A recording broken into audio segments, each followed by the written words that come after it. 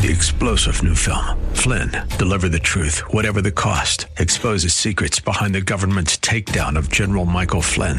Flynn knew what the intel world had been up to. He ordered the first audit of the use of contractors. This set off alarm bells. He told the truth. He was the most dangerous person for Donald Trump to hire. They had to get rid of Flynn. Flynn, deliver the truth, whatever the cost. Available now. Watch it today. Go to salemnow.com. salemnow.com. The Healing Word program is a ministry of the Largo Community Church, where Christ is honored and people are loved. You're invited to join us in worship via live streaming this Sunday morning at either 9 o'clock or 11 o'clock. Visit largocc.org and click on Watch Live. For good redemption. Don't go out there and act like you used to act. If you're really saved, God change you and me, our disposition, our character. God, help us to love God with all our soul, with all our mind, with all our might, with all our heart, and to love our neighbor as ourselves.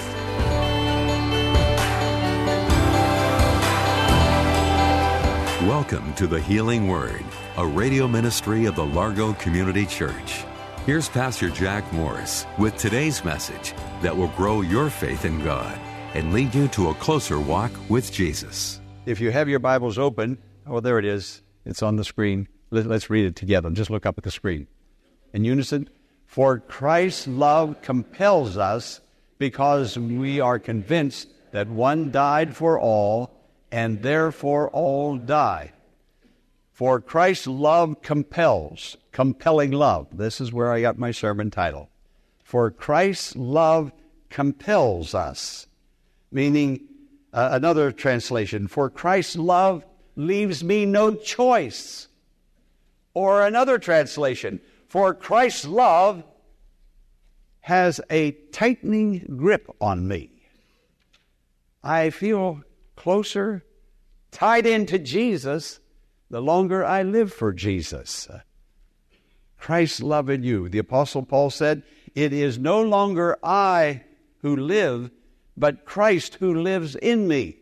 Now listen to me, friends. Doesn't this make sense? Or doesn't it make sense? If Christ is living in me, then I'm going to act like Christ, right? I think I'm right on that. That's what the Paul said.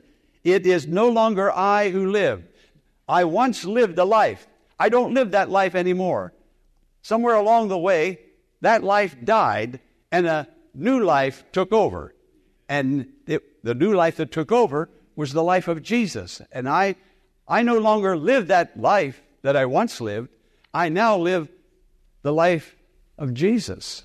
This new life that I live and that you live as believers, we live for the glory of Jesus, number one, and we think, behave, and act like Jesus toward others. That's the only way I know to interpret the Christian life. I'm now in Christ, and Christ is now in me, and His love that compelled Him to come to earth, to go to the cross and to die for me, His love that compelled Him to love me now compels me to act like Him and loving others and in obeying the Father. You are a believer, and because you are a believer, you are Jesus all over again. Jesus looks like you. He's as tall as you. He's as short as you. He's as old as you.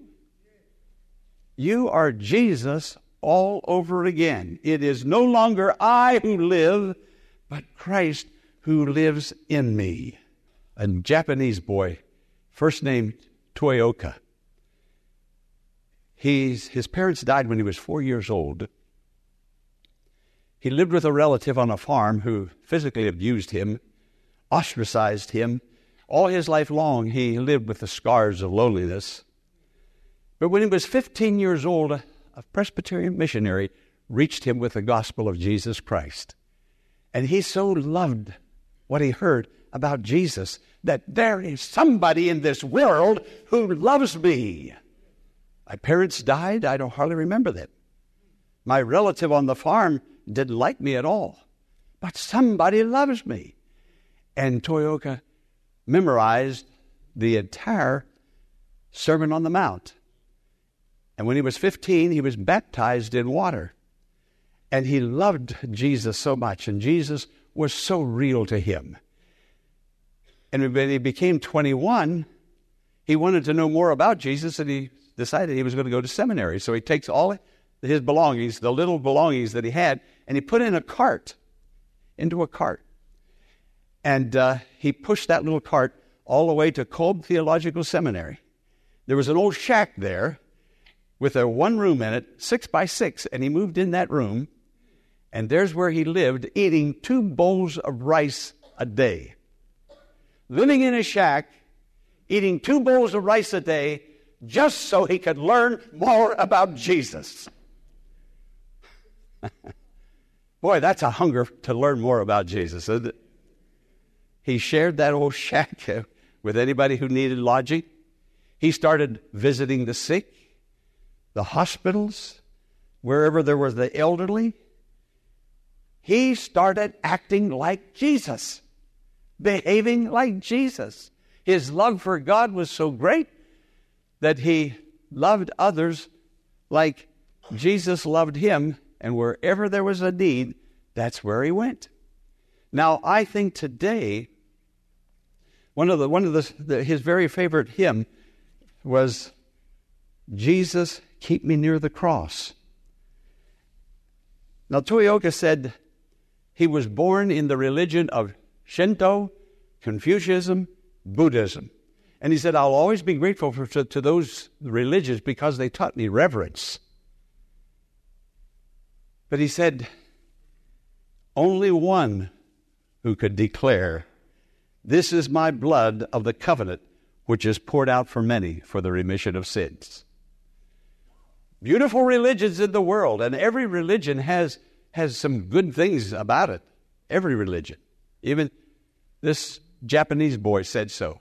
But he said there is only one religion that says, "This is my blood of a new covenant that is poured out for many for the remission of sins." Only one religion. No, it's not a religion. It's a person we're talking about. And his name is Jesus. And Jesus touched his heart and met the need of his life. Now, I see Christians today, they're going to nursing homes, hospitals, they're going to jails, they're going to prisons. Somebody needs communion. They go, and they do it with joy because they're serving the body and blood of Jesus. The one who loved them, now they're able to serve another. We're Jesus to this world. We act like Jesus. We behave like Jesus. We smile like Jesus. We are Jesus to the world. I told you the story so long ago that the president of the college that I was in told the story about how this man was walking down the street after the car pulled up. He got out.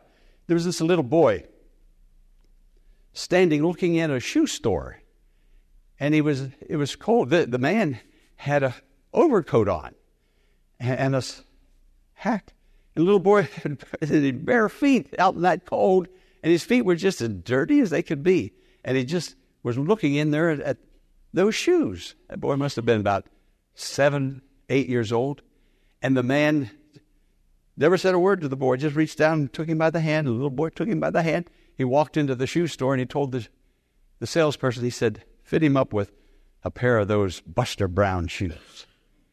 The man measured his foot. He said, "Put some socks on." He said, pulled socks over those dirty feet, put those shoes on him, tied him up. The man paid the cashier, took the little boy by the hand, walked out on the sidewalk, let loose the little boy's hand. Nobody had said a word to anybody. And the little boy looked up and said, "Mister, is your name Jesus?"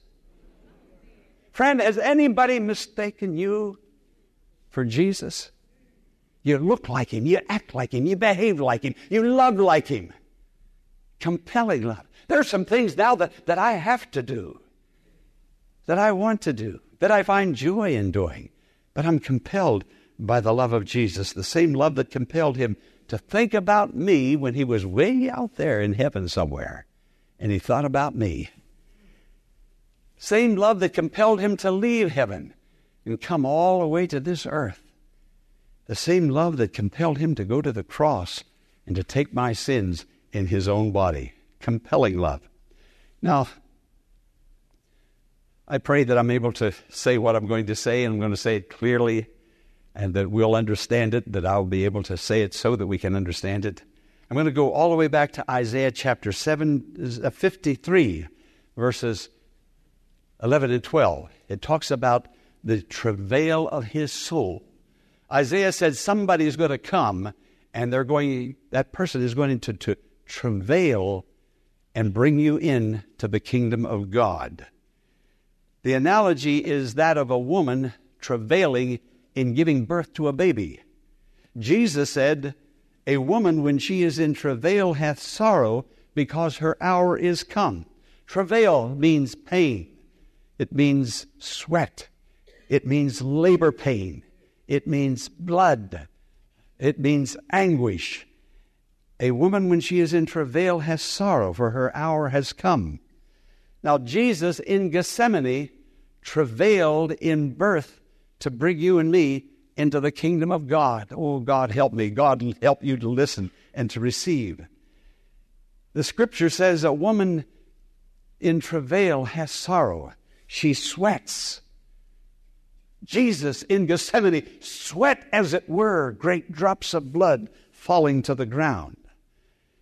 Jesus in Gethsemane said, my soul, the part of me within me that is travailing is sorrowful unto death. Friend, you just didn't get saved.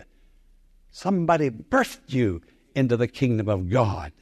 You were born again through the sweat and the blood and the travail, the anguish and the sorrow of Jesus Christ. It's so easy to come up here and take communion. It's so easy to become a Christian. It's so easy to be baptized. But he travailed to bring you and me into the kingdom of God. Now, a mother, when she is in travail, she gives birth alone. The husband, the father, may be there, but he cannot enter into her sweat. He cannot enter into her anguish. He cannot enter into her blood, her body being torn and broken. He can only look. She's alone. She and Jesus in Gethsemane. Look at him now. He takes Peter, James, and John. But prior to that, he took the disciples into the garden. Now, I'm not sure why he did this, but he stopped and he said, you three, Peter, James, and John, I want you to come on in just a little bit more. And they go deeper into the garden. And then he asked them, he said, now you stay here. The disciples there, three of them here, and he went in just a little farther. But those three disciples, they saw him differently than they've ever seen him before. And they had no idea what was happening. They saw his eyes were so perplexed and troubled. Their hearts became fearful and anguish. What is this? They wondered. What's happening to him? We've never seen him like this before. There was something of crushing weight that had fallen upon the heart of Jesus. There was a horror of great darkness that had come upon his soul.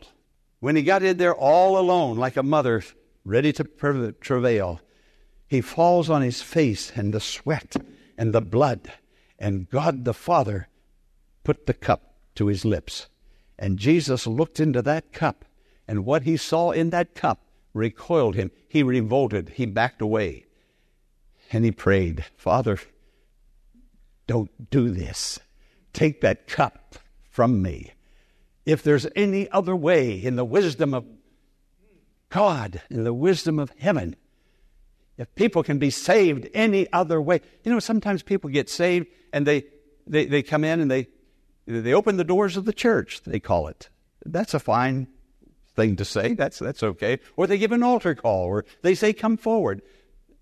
People come forward, they shake the preacher's hand, get their name on the book, and then they go. It's all over. Yeah, I'm a Christian now. I'm a member of the church. But here Jesus, he goes back and he looks in that cup again. Is he really seeing what he is seeing? 3 times he looks into that cup. Now, what he saw in that cup was your sin. Your sin. Your sin. My sin. He saw every imaginable filthy sin that was ever and would ever be created. And he had to drink that slime and rot into his soul. Nothing ever unclean had entered him. And he said, how can I become an alcoholic? How can I become a sex pervert? How can I become a liar, a cheat, and a thief? How can I become every rotten thing? Child molester, everything. Every sin was in that cup, and he had to take it in. And finally, he put that cup to his lips, and he drank that slime. He prayed, Abba, Father, beloved Father, don't hold that cup to my lips. But you know what happened? Love, are you listening? Love compelled him to drink it. That's why he came into this world, to drink your sin and my sin. Now he takes that cup, and when he drank that cup, now listen carefully. In drinking that cup, he was taking humanity into union with himself. For all have sinned. That's humanity. That's the story of humanity. Sin.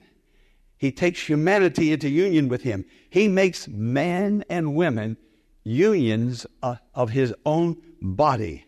And he draws, what he is doing, he's drawing off our corruption when he takes that in. Now, blood does two major things. It does many things, but it does two major things. And science has always been interested in blood. And they're always looking for more blood. That's why we have blood banks. That's why we give blood. And they're always calling, more blood, more blood. And when they examine you, they draw your blood. Blood is so important. Now, why? It does two great major things. Number one, it brings nourishment and moisture to every tissue of the body. That's one of the things it does. The second thing, blood will draw off all of the poison and corruption and waste in our system. So it gives health, it gives nourishment, it gives strength, and then it draws off all of that corruption. It pulls it out of our system. Now, when Jesus gave his body and his blood, which you're going to hear me in a moment, say the words that he said in the upper room, this is my body broken for you. This is my blood shed for you. This is what he said. He was saying that his body is going to provide you the nourishment and the help that you and I need to live the Christian life. Every tissue he's going to strengthen, bring moisture, bring health, and at the same time, this is my body, this is my blood. His blood is going to draw off the waste and the infection and the corruption. In the year of 1880s, diphtheria was identified. And an old Presbyterian minister that taught me when I was in Bible college, Robert Cummings, I shall never forget him. And my heart rejoices now with thanksgiving. Sometimes when I get happy, I cry. So he was so blessed to go to India, and India was so blessed to have him in the country of India. And he said, now he was an old man when he was teaching me, and I was in my 20s. He's been dead for many years. So in the early 1900s, he was there about that time, and diphtheria was just killing the children. In America, too, all over the world, killing the children. And he said the scientists discovered a certain kind of horse, a certain type of horse, that when they would take the germ of diphtheria, that poison, and they would inject it into the bloodstream of that certain kind of horse. This was an ancient way of, they don't do it that way anymore, but it worked back then. This was the only remedy that anybody knew for diphtheria. It was killing the children and killing adults also. They would inject that germ of diphtheria into that horse, and the horse would become sick. Now notice, hear this, the horse would become sick not with its own poison, not with its own germ, but with a human germ. Diphtheria was killing humans, not horses. And it takes in a foreign element outside itself, was put into that horse.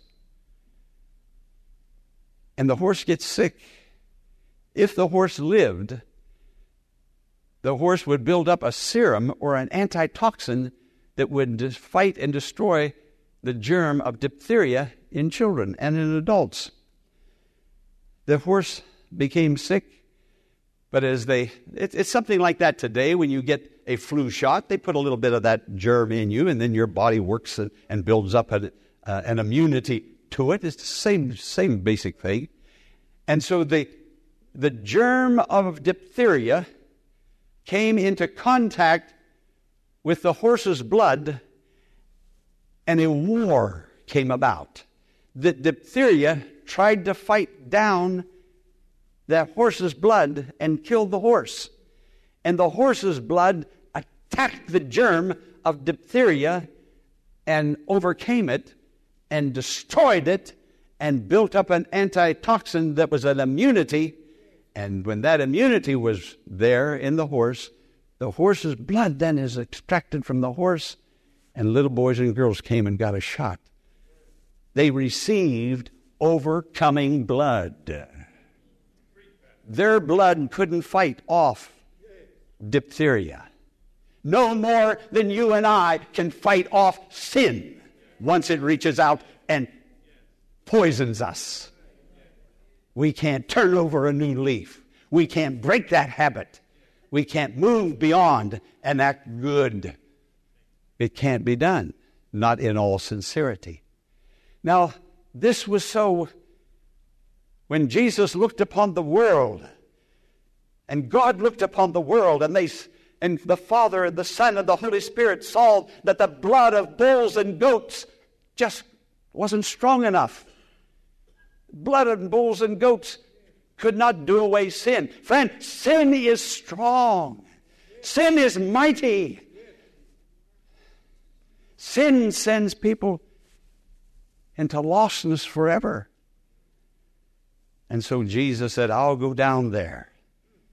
And Jesus was and is to you and me and everybody who believes on him what that horse's blood was so many years ago to little children. Friend, let me say it again. You didn't get saved easily. Oh, you did when you came. I just had to kneel and say, forgive me. And I was forgiven. But he travailed. He drank the poison. He drank the corruption. He took it into his body, and he fought it. He sweat, as it were, drops of blood. He went to Calvary. They put a crown on his head. They put nails in his hands and in his feet. They put a sword into his side, and out came overcoming pure for your redemption. Don't go out there and act like you used to act if you're really saved. God changed you and me, our disposition, our character. God, help us to love God with all our soul, with all our mind, with all our might, with all our heart, and to love our neighbor as ourselves. If we don't love God that way and love our neighbor that way, he died for nothing. But he died for something. And that's why it is said, there is salvation in no other, for there is no other name under heaven given among men. No church, no religion, no bulls, goats, pigeons, turtle doves, nothing but the blood of Jesus. Nothing but the blood of Jesus. Nothing but the blood of Jesus.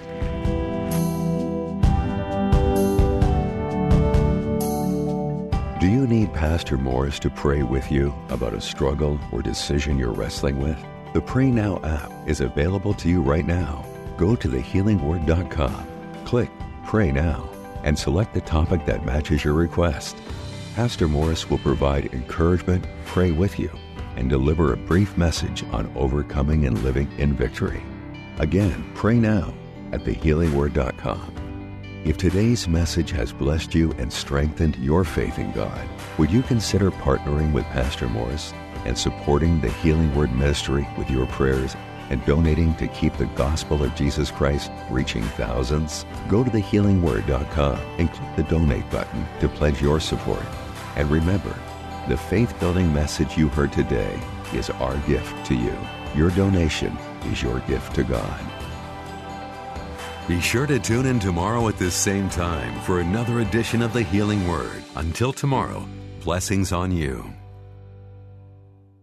3-star General Michael J. Flynn, head of the Pentagon Intelligence Agency, knew all the government's dirty secrets. He was one of the most respected generals in the military. Flynn knew what the intel world had been up to. He understood its funding. He ordered the first audit of the use of contractors. This set off alarm bells. The explosive new documentary, Flynn, Deliver the Truth, Whatever the Cost, uncovers the facts behind this scandal. Flynn told the truth. He was the most dangerous person for Donald Trump to hire. I find out the worst enemy that I'm going to face in my life is right here in America. They took my assessment and they wanted me to change it. And I was like, I'm not changing it. They had to get rid of Flynn. With in-depth interviews, archival footage, and never-before-seen personal records of the man behind the headlines. I just felt like I was drowning. Flynn, Deliver the Truth, Whatever the Cost. Available now. Watch it today. Go to salemnow.com. salemnow.com.